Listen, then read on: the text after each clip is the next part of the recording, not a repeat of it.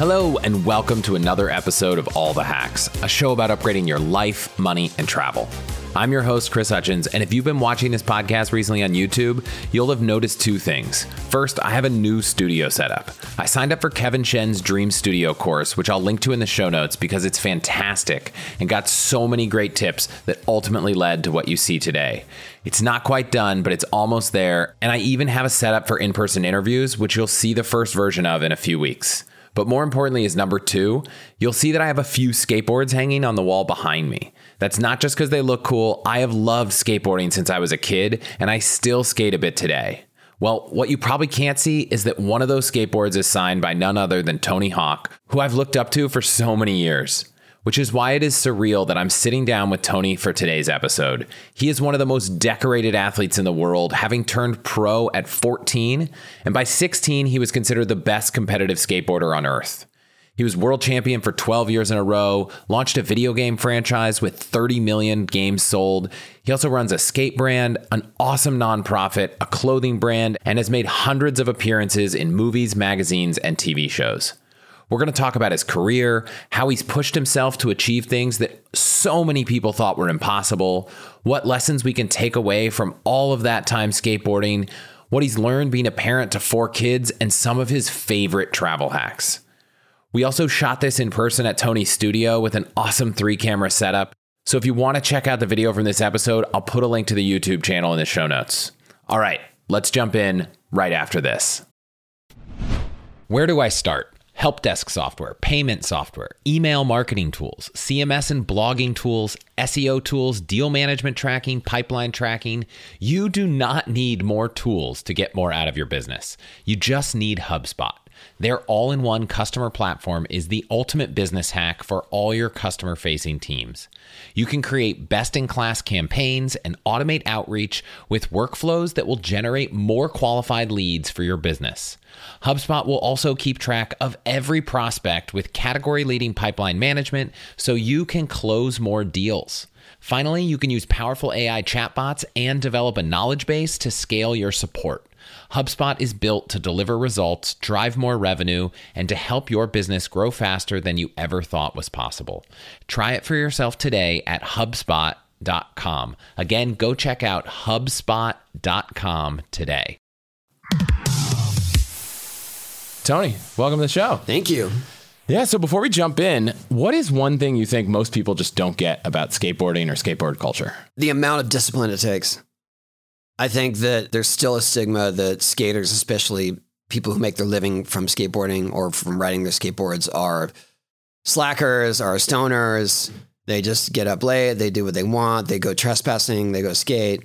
And to get to a certain level of skating, to get to some of the more difficult maneuvers, it takes years of discipline and perseverance, pain.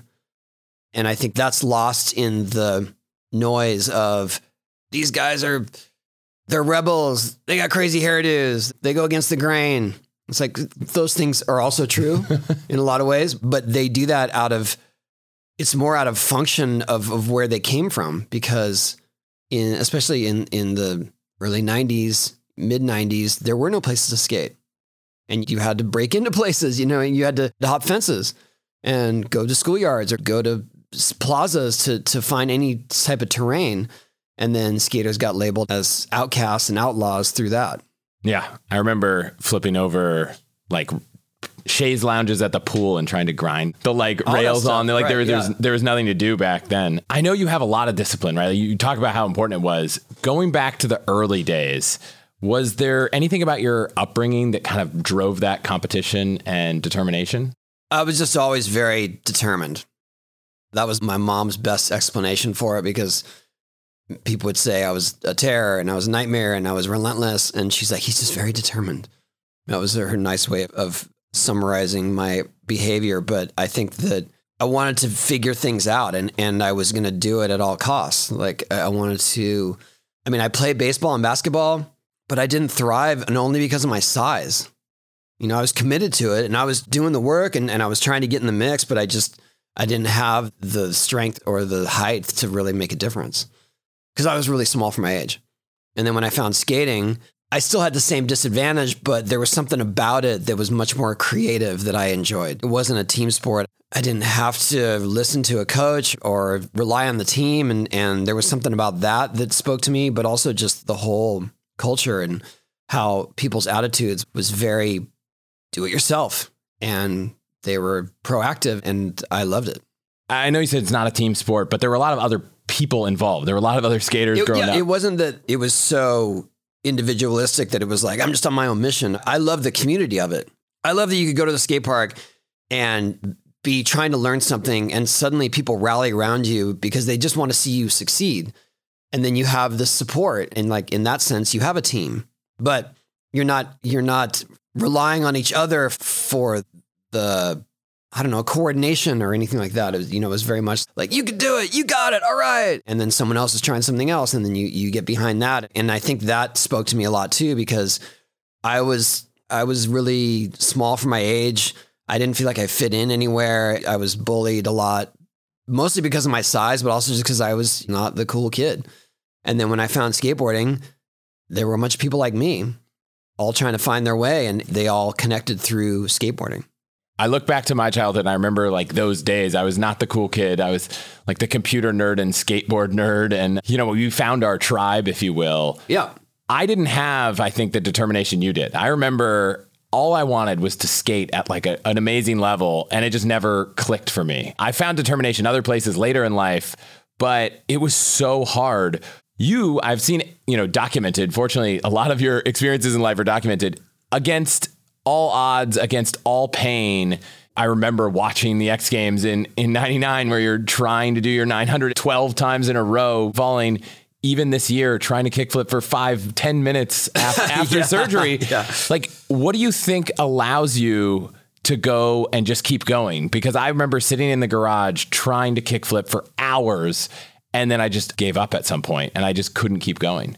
I think firstly that I have convinced myself that whatever it is I'm trying is possible. And so I just have to figure out the right approach to make it so. And that comes in a lot of forms. But I do feel like, especially if I go to try a new trick, it's like I have every element of this trick. I know how to spin. I know how to flip my board. I have landed in similar fashions. So it's like, how do I combine all those elements to make this one thing work? And I think I rely on that so much that I'm willing to push through pain and exhaustion to get there. It doesn't always work. Like when you saw the 900 was 12 tries. Those 12 tries are representative of thousands of tries. I tried that trick for 10 years. So 12 tries was nothing. You know what I mean? They were just the 12 I got to witness. No, but I'm saying it, but I understand that if people saw that from the outside, they're like, oh, he won't give up. And I was like, yeah, you have no idea how deep that not give up goes, especially for that particular move. I would try dozens of tries in one session only to walk away with a broken rib. So heal up and come back and do it again. Heal up and come back and try again. Actually, after the broken rib, that put me on pause. That one, I had actually stepped away from that trick after getting hurt like that. And at some point thought, I've given it everything I have. I've fully committed to it. And that's what happens. So maybe it's not in the cards. At the time, did you think I'm quitting on this endeavor, or? I did. Yeah. Actually, after I broke my rib, I was like, I had every element. I had every piece of it. I had the landing. I had everything. And so if it didn't work, it's never going to work. But in that one instance at the X Games, the reason I even tried it was because it was a best trick event. I had a trick in mind for what I wanted to do that I had made once before. And so I thought, I'm just going to try it. That's my best trick. I'm going to try to get to that trick. And I got to it very early.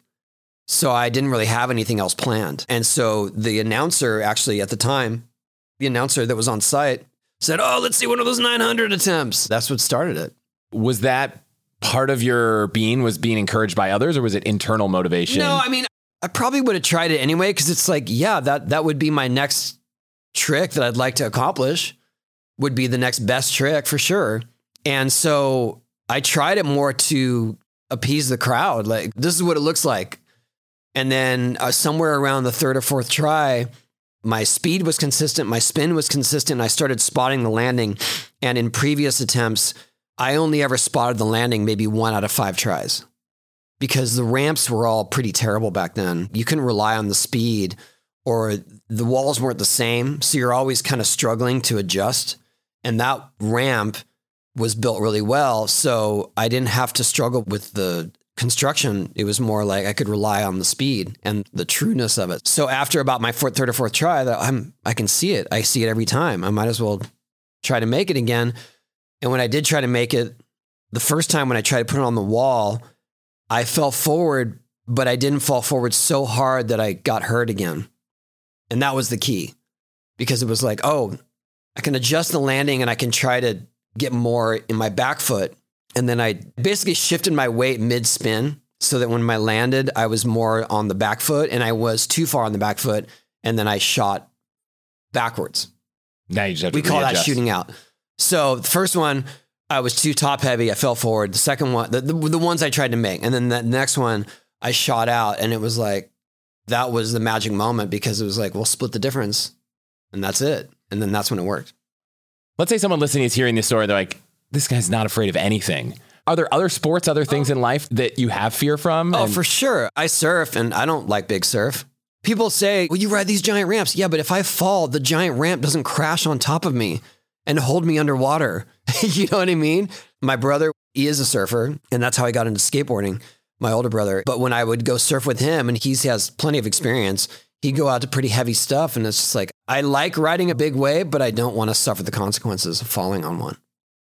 My first experience surfing was a friend of mine took me, and he was like, let's just try these on a short board. I had no idea what I was doing. Yeah, a great first experience on a short board. First experience. No. And then the next one was like Hawaii longboard, super chill. I was like, oh, I could get back into this. Oh, yeah. Well, I'll tell you, I have surfed through my years because my brother wouldn't allow me to exist without at least a foot or a toe in the water, so to speak. But I have fallen in love with the wave machines, the wave pools, because they are consistent. They're not too scary, and they are like skate parks. Because when you go surfing out in the wild, you never really know what you're going to get. You get waves, and sometimes they're good, sometimes they're not good. You've got to figure out kind of how to navigate nature and where the swell is going to hit. Those things are, the waves are always good. They're always going to barrel. And so in that sense, you have what I consider a skate park to try to learn tricks and try to learn techniques. So yeah, I get it. It's not the purest thing. It's not, you're not out in nature. But for me, it's just a controlled environment, and it very much feels like skateboarding. I've been waiting for a time where I'm near one of these wave parks, because I don't think there's one near San Francisco, at least close enough. But Lemoore, Fresno. Okay. But not go out for a few hours and then come back. Yeah. So you've got this crazy determination with skateboarding.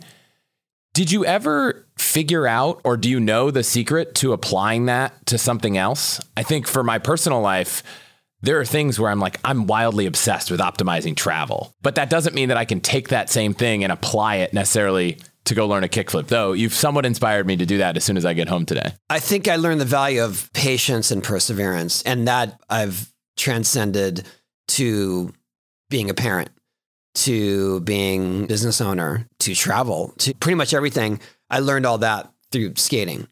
And is there a way that you applied that? It's not always natural for someone who's, I could do this, it's hard, I could try everything, and then they get to work and they're like, oh, it's hard. Like, how do you rewire your brain to say, oh, well, I know how to do this with skateboarding? Yeah. Also trying to reach back to remembering, well, how was I able to figure this out? I think that with parenting, especially, it's so easy to get frustrated and give up. It really is. I get it. It's hard, man, especially when your kids are relentless and they're difficult and you want to just yell and can't. That's not effective. And so you've got to figure out how to sort of change your approach and to see what is effective. And that is really hard. But I learned that through skating.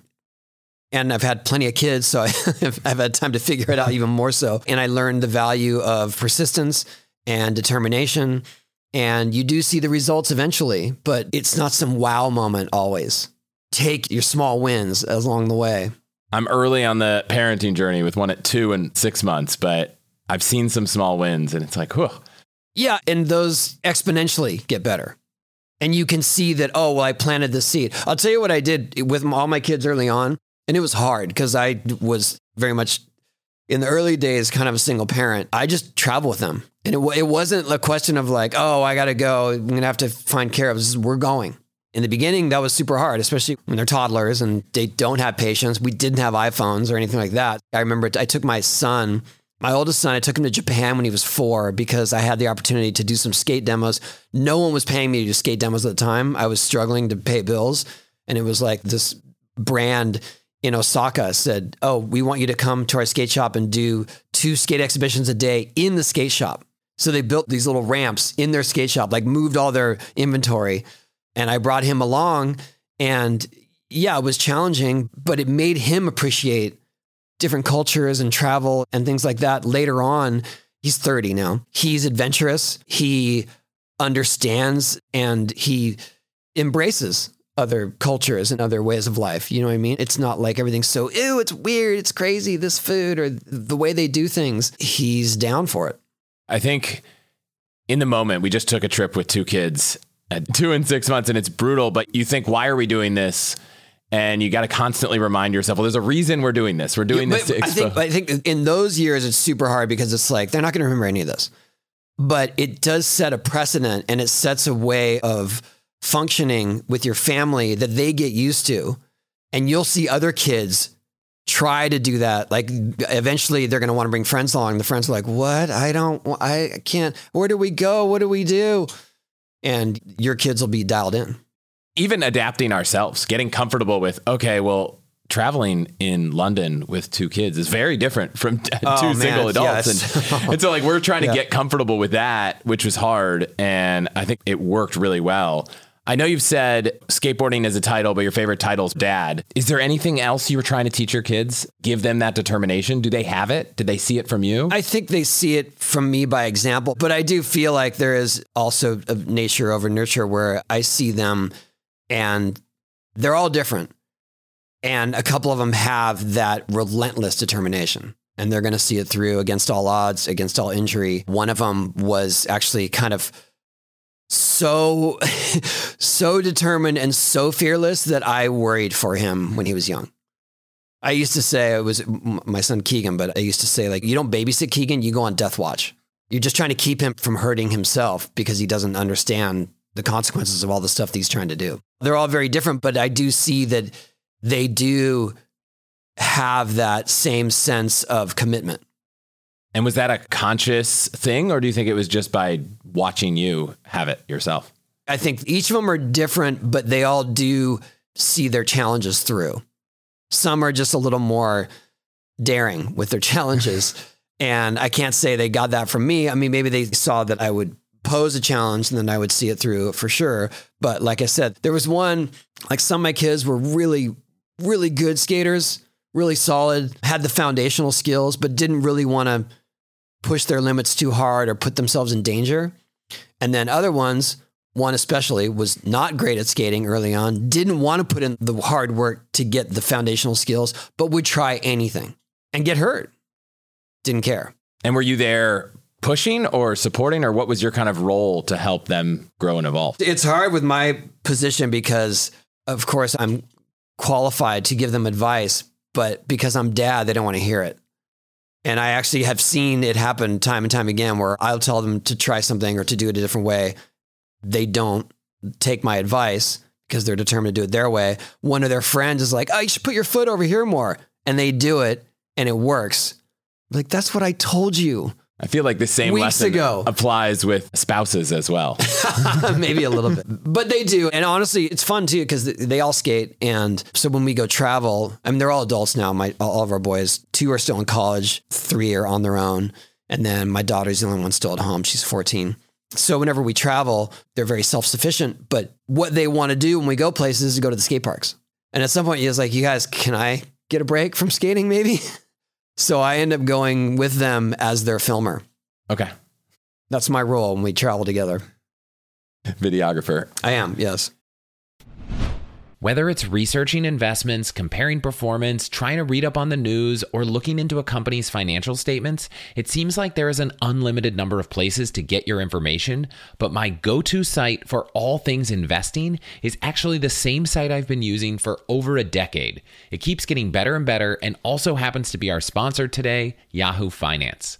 Whether you're a seasoned investor or just getting started, Yahoo Finance has all the tools and data you need in one place. Well, actually, 2 places because they also have a great mobile app.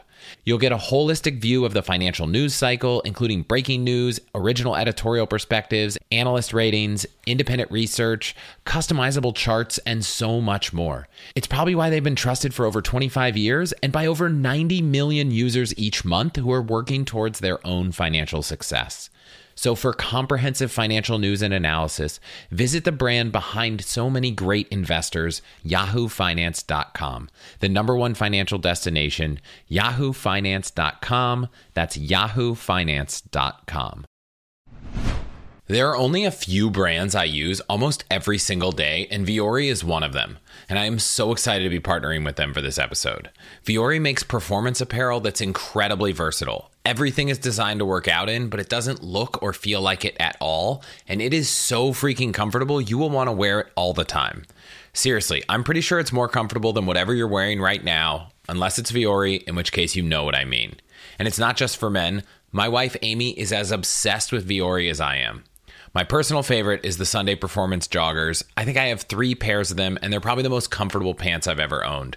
Their products are incredibly versatile and can be used for just about any activity, whether it's running, training, yoga, but they're also great for lounging, or I even wear their meta pants out to a nice dinner. Honestly, I think Vuori is an investment in your happiness, and for All the Hacks listeners, they're offering 20% off your first purchase, as well as free shipping and returns on any U.S. order over $75. So definitely check them out at allthehacks.com/Vuori. Again, that's allthehacks.com/VUORI, and get yourself some of the most comfortable and versatile clothing on the planet. So we actually talk a lot about travel on the show. I'm imagining you've been to countless countries. I don't know if you even keep track. Is there a favorite? Are there places that you love going and going back to? Aside from just the skating there, might inspire people listening. Iceland is amazing because the landscape is so diverse. I can't explain it, but you go there, as soon as you leave the airport, it looks like you're on the moon. And there's just all this moss covering these rocks, and there's the Blue Lagoon. And then as you drive south, it completely changes into almost like a farm setting. And then it changes again, like another half hour into the drive. And yeah, it can get really cold there, but it's an amazing place. So my wife and I went there a long time ago, almost 15 years ago now. And it felt very untapped. Definitely wasn't a tourist destination. And now it feels much more like there is tourism, but if you just drive out of the city, you can see some amazing sights. My general rule is if you go not when everyone else goes and leave a little bit outside, you can have a very different experience. We're not afraid to go way off the beaten path, which we do a lot. Other than that, Japan is just so surreal. It feels like a video game. We just did an episode on Japan, and we were like 3 hours in and we covered Tokyo and Kyoto. Oh, yeah. We couldn't even get close to comprehending the entire country. And the guy I was talking to had been there 20 times or something. And he's just still like, everywhere I go, I see something new. So every time. We brought our kids when they were I brought all of them just before they were teenagers, and they were all mesmerized.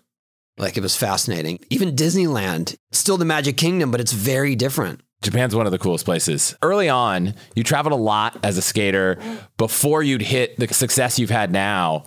I got to ask a question I know everyone is thinking, because multiple people said I should ask. Racking up all these miles? Because I know you weren't making a lot in the early days, especially in that kind of mid part of your career.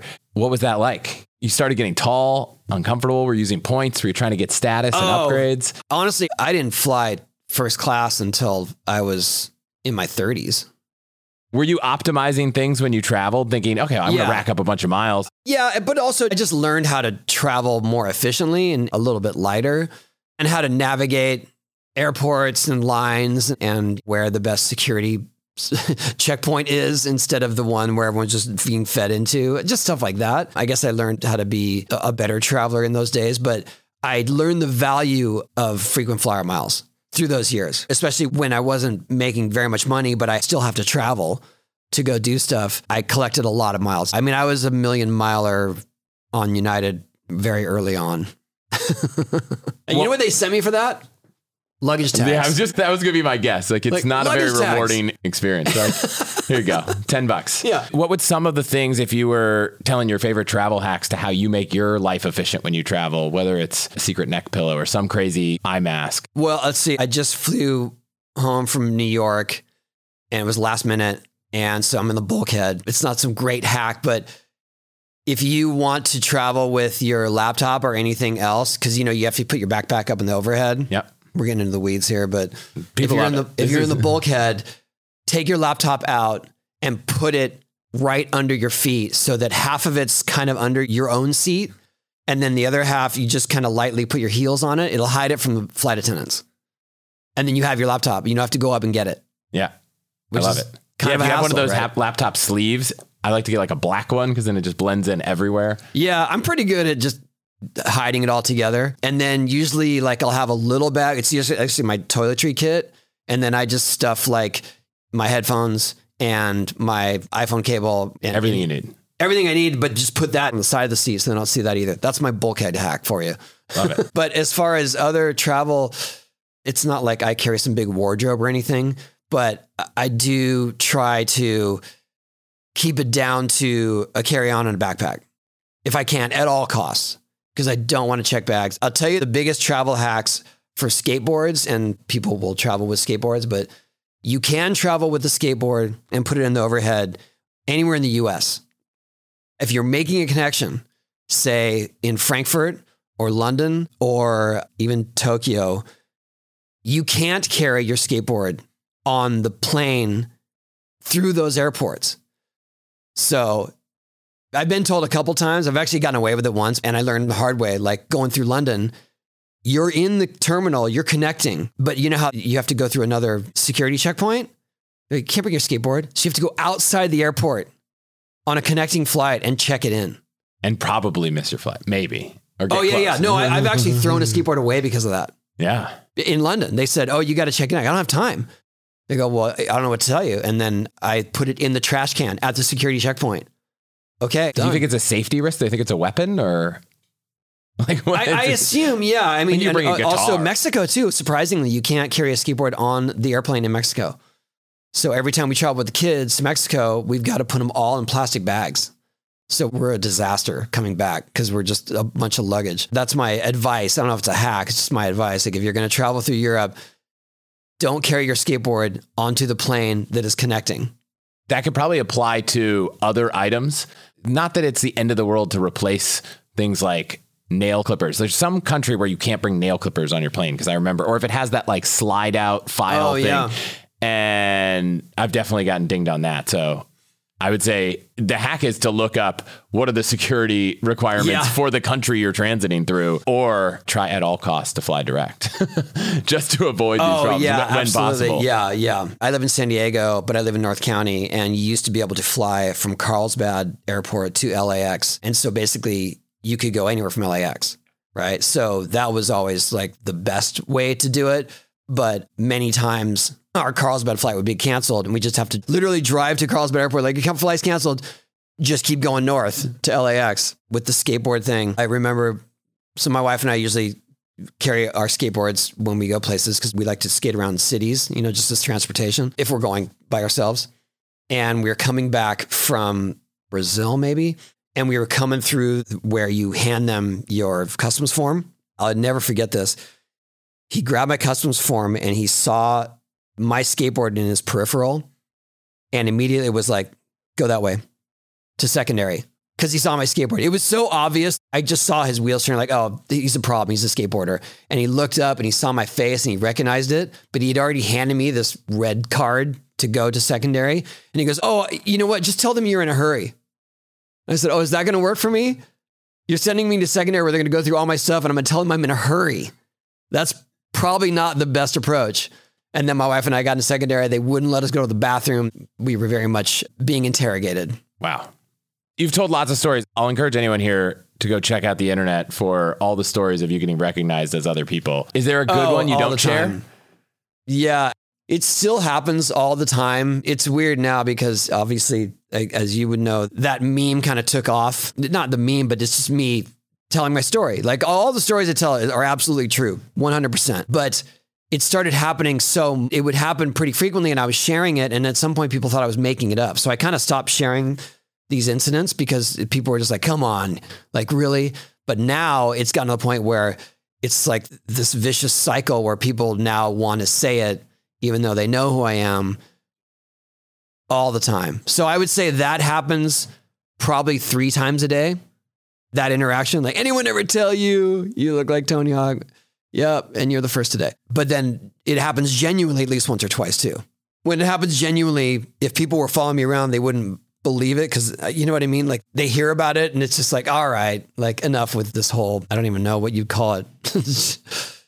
Mistaken identity thing. So yes, it still happens. It happens as a joke. It happens for real. I think my favorite one as of late was that I was sitting at a gate and this guy was sitting across from me at the gate and he came over. He's like, man, you look just like Tony Hawk. I said, oh yeah, I know. I've heard that. He's like, it's crazy.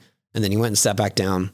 And then a group of people came who did recognize me for real and wanted autographs and pictures. And the whole time he's watching me laughing because he's in on the joke that it's not really me. Do you know what I mean? Like he and I are sharing this inside joke somehow that these people are crazy and they're mistaken, but he just thought it was hilarious. Did you ever tell him at the end or did he ever? No, I don't. It's up to them to either decide that or to ask me. It drives my daughter crazy because a lot of times people will say, everyone tell you look like Tony Hawk. I'm like, yeah, that's cool. And they walk away. And my daughter's like, why didn't you tell him? I go, he didn't ask. So if someone asks, you'll say, yeah. Of course, yeah. All right. Well, I hope whoever was sitting across from you at the airport's listening and they can finally come to terms with the fact that No, that I think really he had you. way more fun in his mind making fun of people. Yeah. Like that was his thing. So I just let him run with it. So to round out travel, I'm sure you buy lots of things. Do you play the points game? Do you try to rack up points or cash back on credit cards to travel for free still? Yes. I try to focus in on 1 or 2 airlines or their partners so that I rack up the most points on them, which is for the most part United and Delta. But also all my credit card purchases go towards miles. So I use those for my team. So for instance, we have this skater, Felipe Nunez from Brazil. You might have seen him. He's a double amputee. He skates like kind of sitting on his board, but he's amazing. It's like, crazy. I'll find a link to and put in the show notes. Like it truly deserves to be a pro skater. Like he is incredible and has only gotten better, but it's tricky because he lives in a really small town, a couple hours from Sao Paulo. So in Curitiba. So for me to get him flights is always really tricky and challenging, but I do it using my points and I can get him his flights all the time. He has to travel with kind of a handler and it's a whole thing. And I use that for his flights. I use them for my other skaters' flights if they need to get somewhere for a skate trip or whatever. And it's been awesome. Everyone's always surprised. Like no matter how successful you are, no matter how famous or rich or whatever you are, everyone still wants to make sure that when they're spending money on their card, they're getting like the most they can out of their rewards.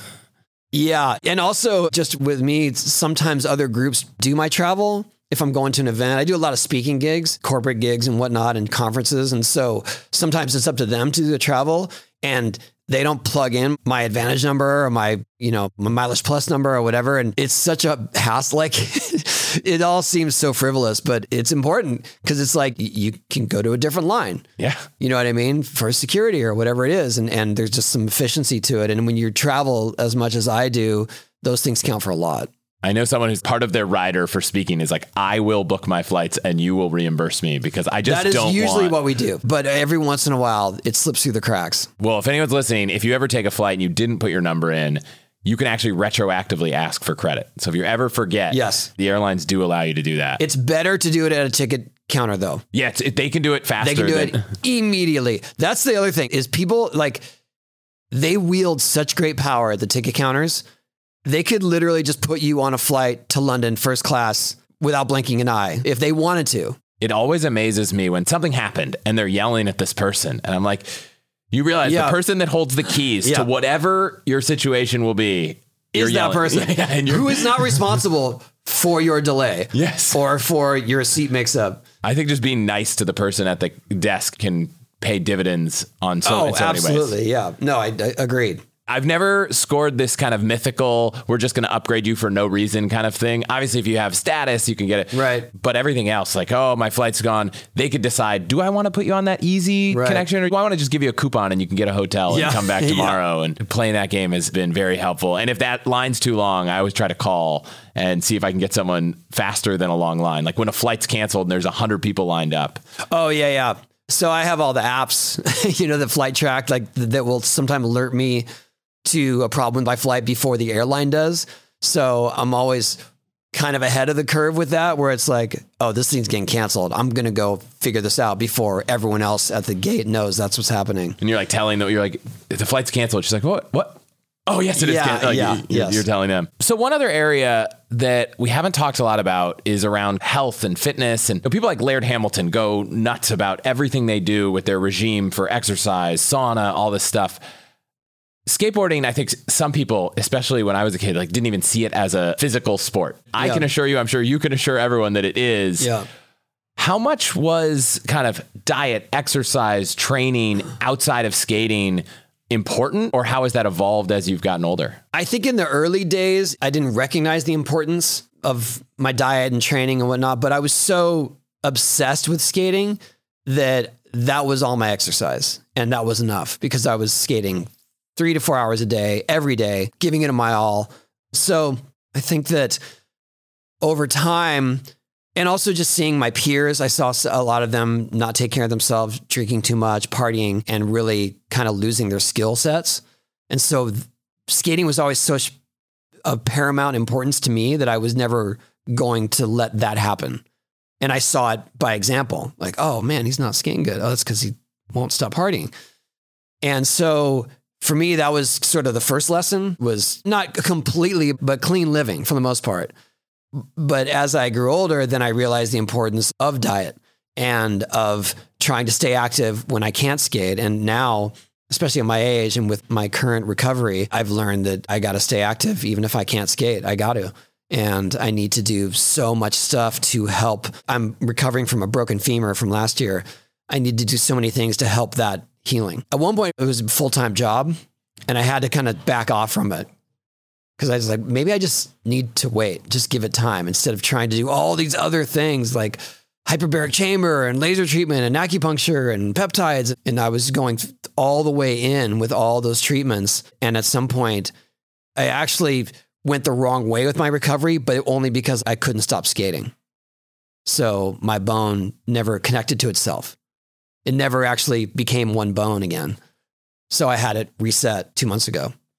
Are there things that you've experimented with, whether it's diet or different kinds of treatment, that you think you'll keep in a routine that are lasting, or things like breathwork or yoga or any of those things that are part of your routine? I think swimming helped me with my strength a lot when I wasn't skating.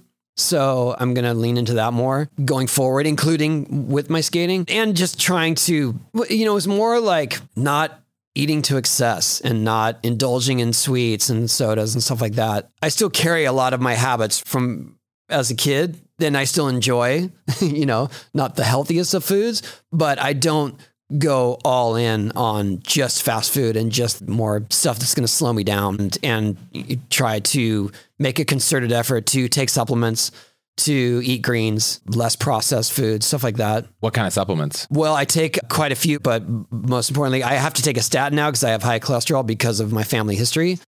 So I take Cunol CoQ10. It was funny because they reached out to me about possibly doing an endorsement. Like, do you know what this is? I take it. I literally take it every day. And so I was kind of the perfect one for their campaign. You know what I mean? So it's stuff like that, but multivitamins too. Okay. And a bevy of other ones, just trying to keep all my levels balanced. What about the morning routine? Are you early up and get after it? Yeah. Well, we still have one at home. I got to make sure my daughter is up and getting ready by 7 a.m. So I'm usually up by 6:30. That's not crazy early, but sometimes it's 6.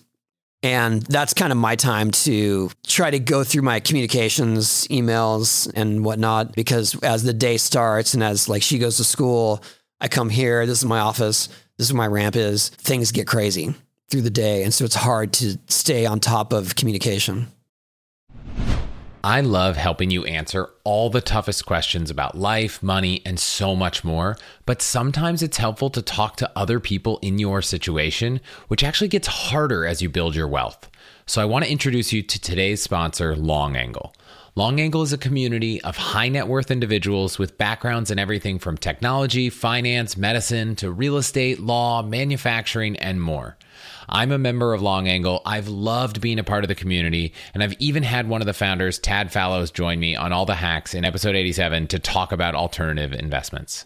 Now, the majority of Long Angle members are first-generation wealth, young, highly successful individuals who join the community to share knowledge and learn from each other in a confidential, unbiased setting. On top of that, members also get access to some unique private market investment opportunities. Like I said, I'm a member and I've gotten so much value from the community because you're getting advice and feedback from people in a similar situation to you on everything from your investment portfolio to your children's education to finding a concierge doctor. So many of these conversations aren't happening anywhere else online. So if you have more than 2.2 million in investable assets, which is their minimum for membership, I encourage you to check out Long Angle, and it's totally free to join. Just go to longangle.com to learn more. And if you choose to apply, be sure to let them know you heard about it here. Again, that's longangle, ANGLE.com. I wish I could say I'm eating a fully balanced diet every day, but the reality is that I'm not. So I love having an easy way to get my daily nutritional insurance, which is why I kickstart every day with AG1 from Athletic Greens, and I'm excited to be partnering with them for this episode. AG1 has been in my routine for the past 6 months because I think it's the best option for easy, optimal nutrition out there. You take 1 scoop of AG1 and you're absorbing 75 high-quality vitamins, minerals, whole food source superfoods, probiotics, and adaptogens to help you start your day right. Every morning, I mix it up with some cold water, add a few ice cubes because it tastes so good cold, and head to my office feeling focused and energized for the day, which is a feeling I absolutely love. I also love that it has less than 1 gram of sugar and no GMOs, nasty chemicals, or artificial anything. To make giving it a try easy, Athletic Greens is going to give you a free 1-year supply of immune-supporting vitamin D and 5 free travel packs with your first purchase. All you have to do is visit allthehacks.com/athleticgreens. Again, that's allthehacks.com/athleticgreens to take ownership over your health and pick up the ultimate daily nutritional insurance. I just want to thank you quick for listening to and supporting the show. Your support is what keeps this show going. To get all of the URLs, codes, deals, and discounts from our partners, you can go to allthehacks.com/deals. So please consider supporting those who support us. I heard you say in a podcast almost 5 years ago that your kryptonite was time. I'm curious if in the last few years you've made any changes, whether it's to time management or anything that made you more productive. Yeah, I've learned to say no. It's hard, especially when things are growing and things are successful and people are asking for your time and for you to attend events or for you to do interviews and things like that. And at some point, I thought, I don't need to do these things. And I don't think that they are necessarily beneficial. I don't know. They just don't seem like they should be so obligatory. I'm honored that people want to talk to me and that people want me to do stuff. But at some point I needed, for my own sanity and also for my own family dynamic, to just be available to them and not be on the move all the time or just home on my phone. I think that's one thing that people don't necessarily recognize, is that just because you are home, if your attention is elsewhere, you're not really home. I think it's something that when you have young kids, you start to realize, wow, like the number of times I'm just a little bit distracted because they run off and you're like, whoa, I was distracted. They're no longer. Or they're trying to show you something and you're like, yep, and you think that that's good enough, but they see that can affect them. In some ways, it might have been much easier to be a parent before all of the distraction that we have today. Yeah. In other ways, I think it was way harder. So I was very young. I was 24 when my first son was born. And that was, there were no DVRs. We were still using VHS, and he would wake up super early and sometimes before Sesame Street was on the air. You know what I mean? You're like, what do we do? Yeah, what do we, let's read a book or do something. You learn to entertain the old fashioned way. Storytelling. Find us on flights now. It's like you're on a flight, You're on Southwest. There's no TVs. You're sitting there and you're like, it's amazing how kids are like, I want to run around. And you're like, well, you can't run around. It's like, I want to read a book. Okay, 5 minutes in, I don't want to read a book anymore. So I think flights in that kind of toddler age are really tough. Tell you a hack for toddlers, since you do have young ones, and this is going to be weird, but it worked for me a couple of times. My son was prone to being car sick sometimes, and on planes too. Sometimes we would be walking through a terminal or something, and then he would just barf.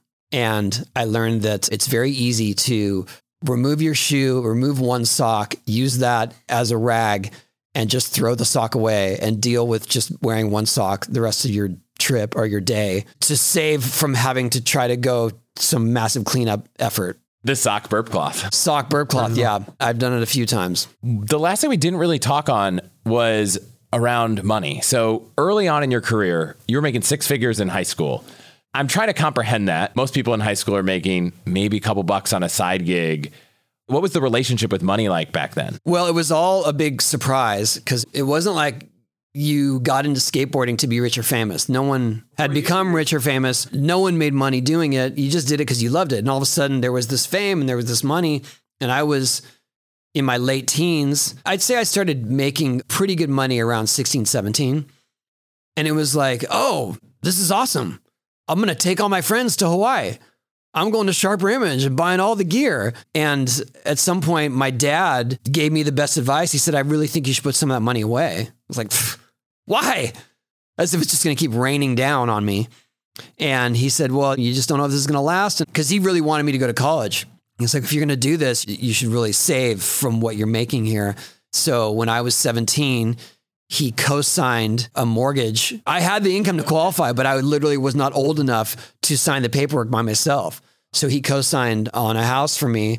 So I lived in my own place as a senior in high school, as if I was in college. Parents weren't there. So no. And then I had all the high school parties. I had one roommate that was also at the same high school. We had 2 older roommates that just had jobs, but were young enough to be taking advantage of the situation. You know, when you're in high school, whoever's friends are out of town, that's where the party is. Whoever's friends' parents were out of town, that's the house where the party is, right? My parents were never in town. So my house was always where the party was.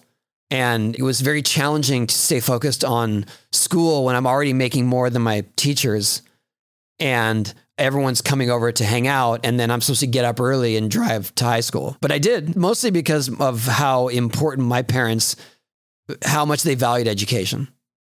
My mom was a teacher at a junior college at the time. And so I knew they'd be really disappointed if I just left. So finishing high school was like a very... Well, yeah, it was important, yeah. And then did you keep saving, or was the house the kind of saving grace? Because the house was saving grace. Well, I got in kind of over my head. So a few years later, I bought another property. I built a bunch of big ramps on it. It was a 4-acre lot here in kind of East San Diego. And at some point, not long after that, my income started dropping by half every month, because it was all royalty based. It was all based on items or products with my name on it. Skating was taking a downturn in popularity. So suddenly skating is not popular. My name's not popular. My products aren't selling. And I'm stuck with 2 mortgages, my first child on the way. And it was like, how did I get here? This is crazy. So I sold my house for basically, I'd taken equity out of it to start a skate company, which seems like not the smartest move at a time when your income's dropping, but I wanted to stay in the industry and I wanted to, at that point, have more control over a brand, because up to then I had been skating for the same sponsor for 10 years and their popularity was waning. So was skateboarding. And I thought, well, I could probably just start a brand and be behind the scenes, because it seems like now my career as a skater is starting to fall apart. I could at the very least be effective as sort of a team manager, curator, marketer. And so I took the equity out of my house, started Birdhouse Skateboards, sold the house for what I owed on it, then moved back into the house I was living at as a senior in high school. And for probably 3 to 4 years, lived off of Top Ramen, peanut butter and jelly sandwiches, Taco Bell, and just made it work. And those were the years when I started to have to travel to make ends meet, like Japan, and bring my son along. You know what I mean? That's how that all unraveled. There wasn't childcare at home to help out because I couldn't afford it. Yeah, if you're eating top ramen, it's tough. So how did that evolve? Like now, are you much more passionate or interested about money and saving and all of that? Or where is your relationship? I think I have a much more respect for saving money and for making sure everyone's taken care of, especially with our kids. I want them to all forge their own way for sure. But at the same time, we want to be able to know that we have a nest egg and in case something goes south. So my relationship is just that I have much more reverence and respect for it. And that I also don't take every single opportunity. That's the reason why I had so many relationships fall apart too, because I just kept chasing the carrot. Even when it was huge, even when I didn't need to at all, I just kept going. It was like I couldn't turn it off.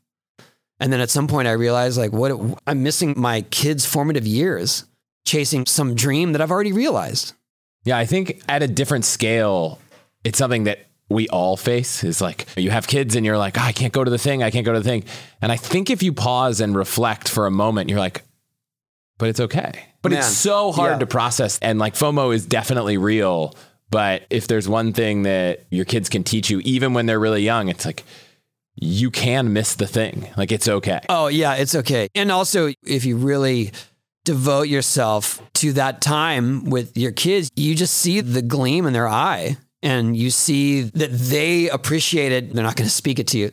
Good luck getting your kids to say thank you, by the way, for anything, but they do appreciate it and they thrive because of it. But I think it was just that I had gotten so used to the hustle of not being successful and all the time trying to create something, trying to make something happen, that when it started to happen in droves, how could I let it go? That seems crazy. That's impossible. Why would I not do that? And at some point I lost myself in it. Is there something that you wish you'd known or you'd wish someone had told you that could have gotten you out of that earlier? I don't think so. I think it was all so new and fantastical to me that I don't think I was going to listen to a voice of reason. You know what I mean?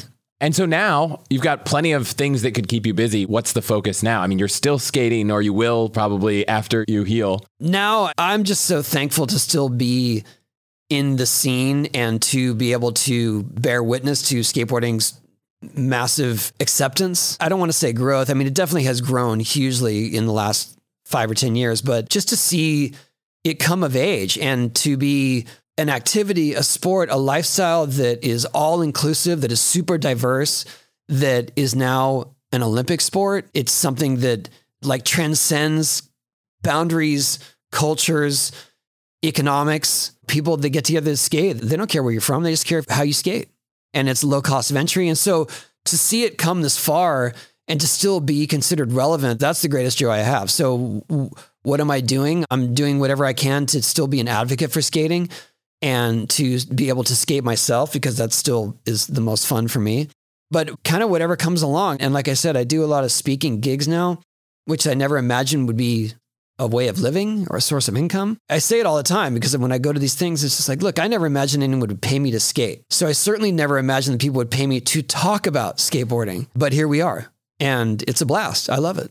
What's the advice to someone who's passionate about a thing that's not necessarily a revenue source for their life right now? It's what's going to bring you the most joy, and it's worth it. If you go to work and your work makes you happy, that's living the dream at any level. And if it's very successful financially, great. That's just sort of gravy, but it's more about your peace of mind. And I think that if there is something that makes you truly happy and maybe you have to do something else to supplement your income, try to balance those things as best you can. I've actually turned my position on this in the past few years. I used to say, oh, go follow your passion, find a way to make that your job.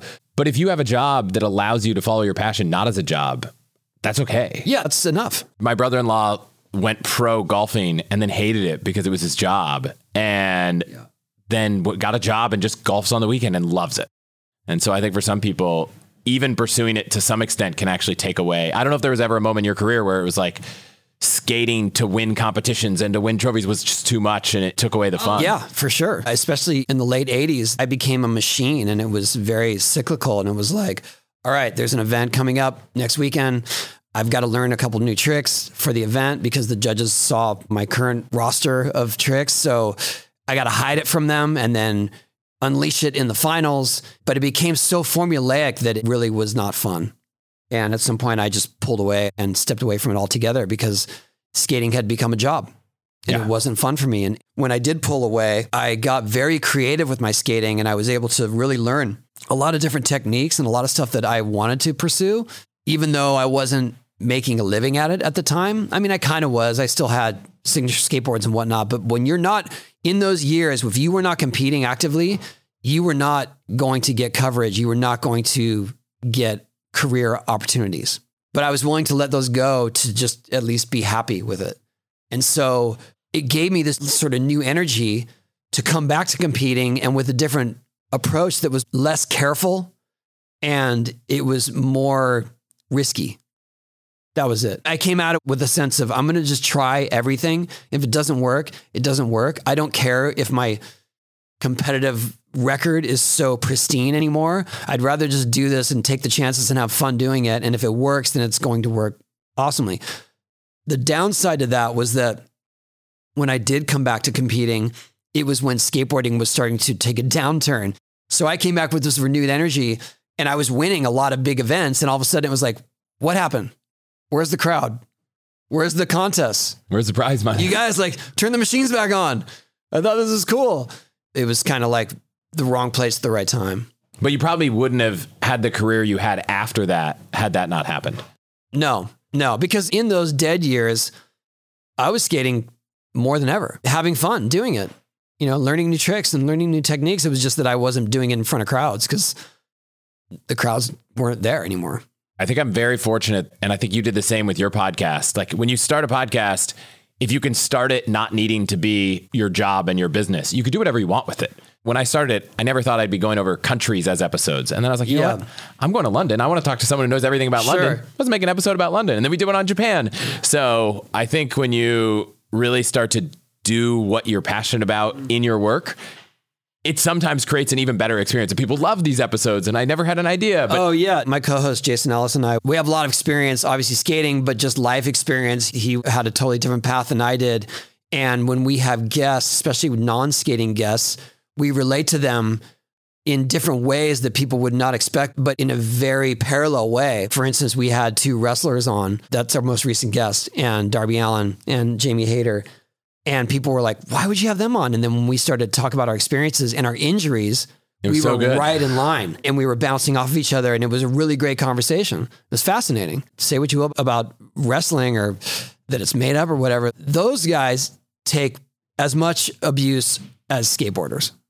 I listened to this episode. It was wild. I don't think I've gotten that behind the scenes look at wrestling. It hasn't been a passion of mine, but it was super fascinating. And you don't have to say who, but I know there's some cool guests coming down the pike. So if anyone's listening and wants to check it out. We have an insane roster coming up. And I feel like now we're starting to hit our stride. And we've been doing it a couple of years. So you're right. It wasn't something that we needed, but we enjoyed doing it. And we did find that we had something unique to offer.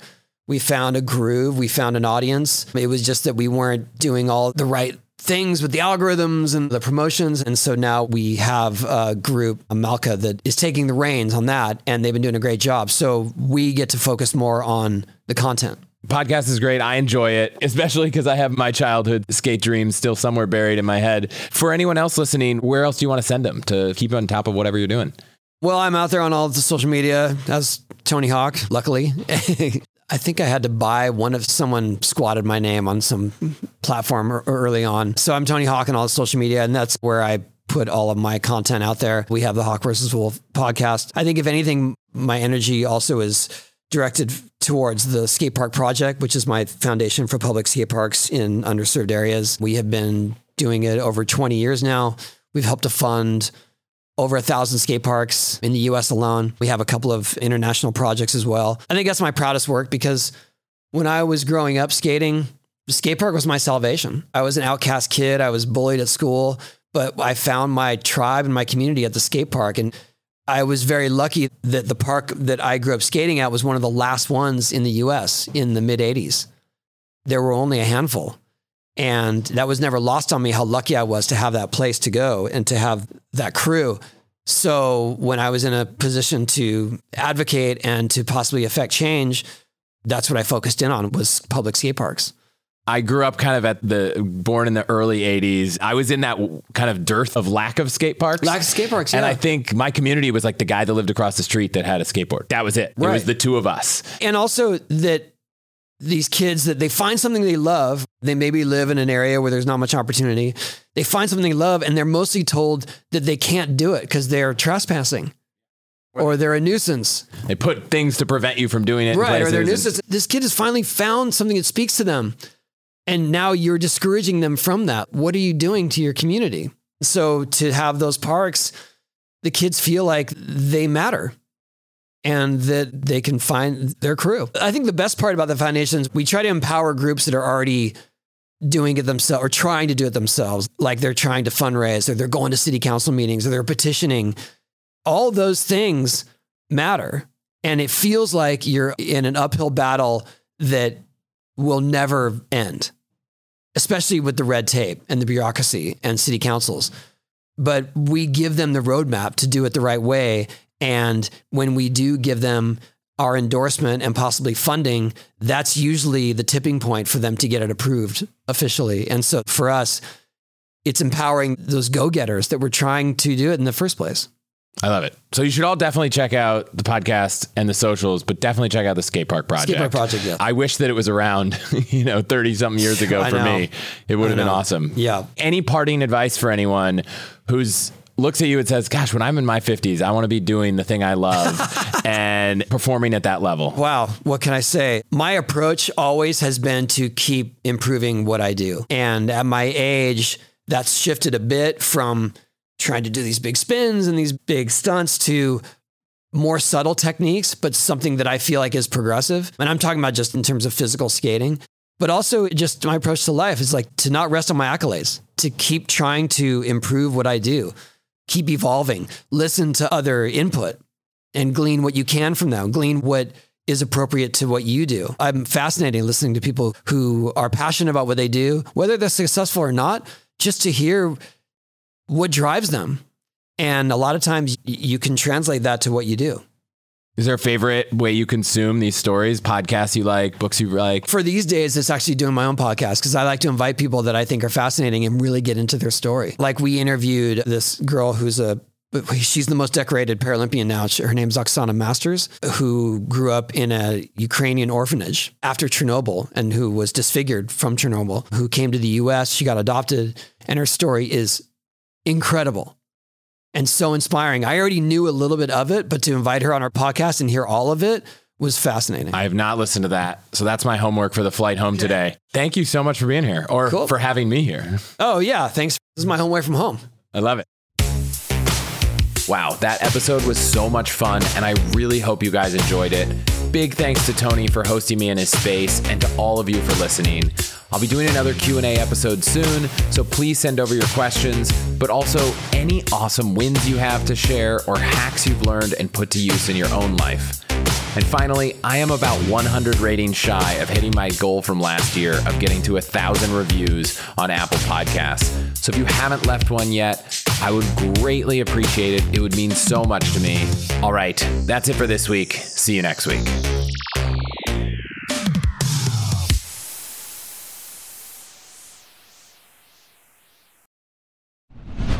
What's the best way to help you and your finances thrive? The answer can be overwhelming with all the financial misinformation out there. So I want to talk about an amazing resource, the NerdWallet Smart Money Podcast, where every week NerdWallet's in-house experts and financial journalists set things straight and help you make smart decisions with your money. The nerds have already helped me get smarter about saving money on groceries, avoiding some of the latest financial scams, and boosting my credit score, since it's actually been going a little bit up and a little bit more down lately as I've been taking advantage of a few recent credit card offers. They also explain the real impact that the latest financial headlines could have on your life, so you'll get the clarity you need to make smart decisions with confidence.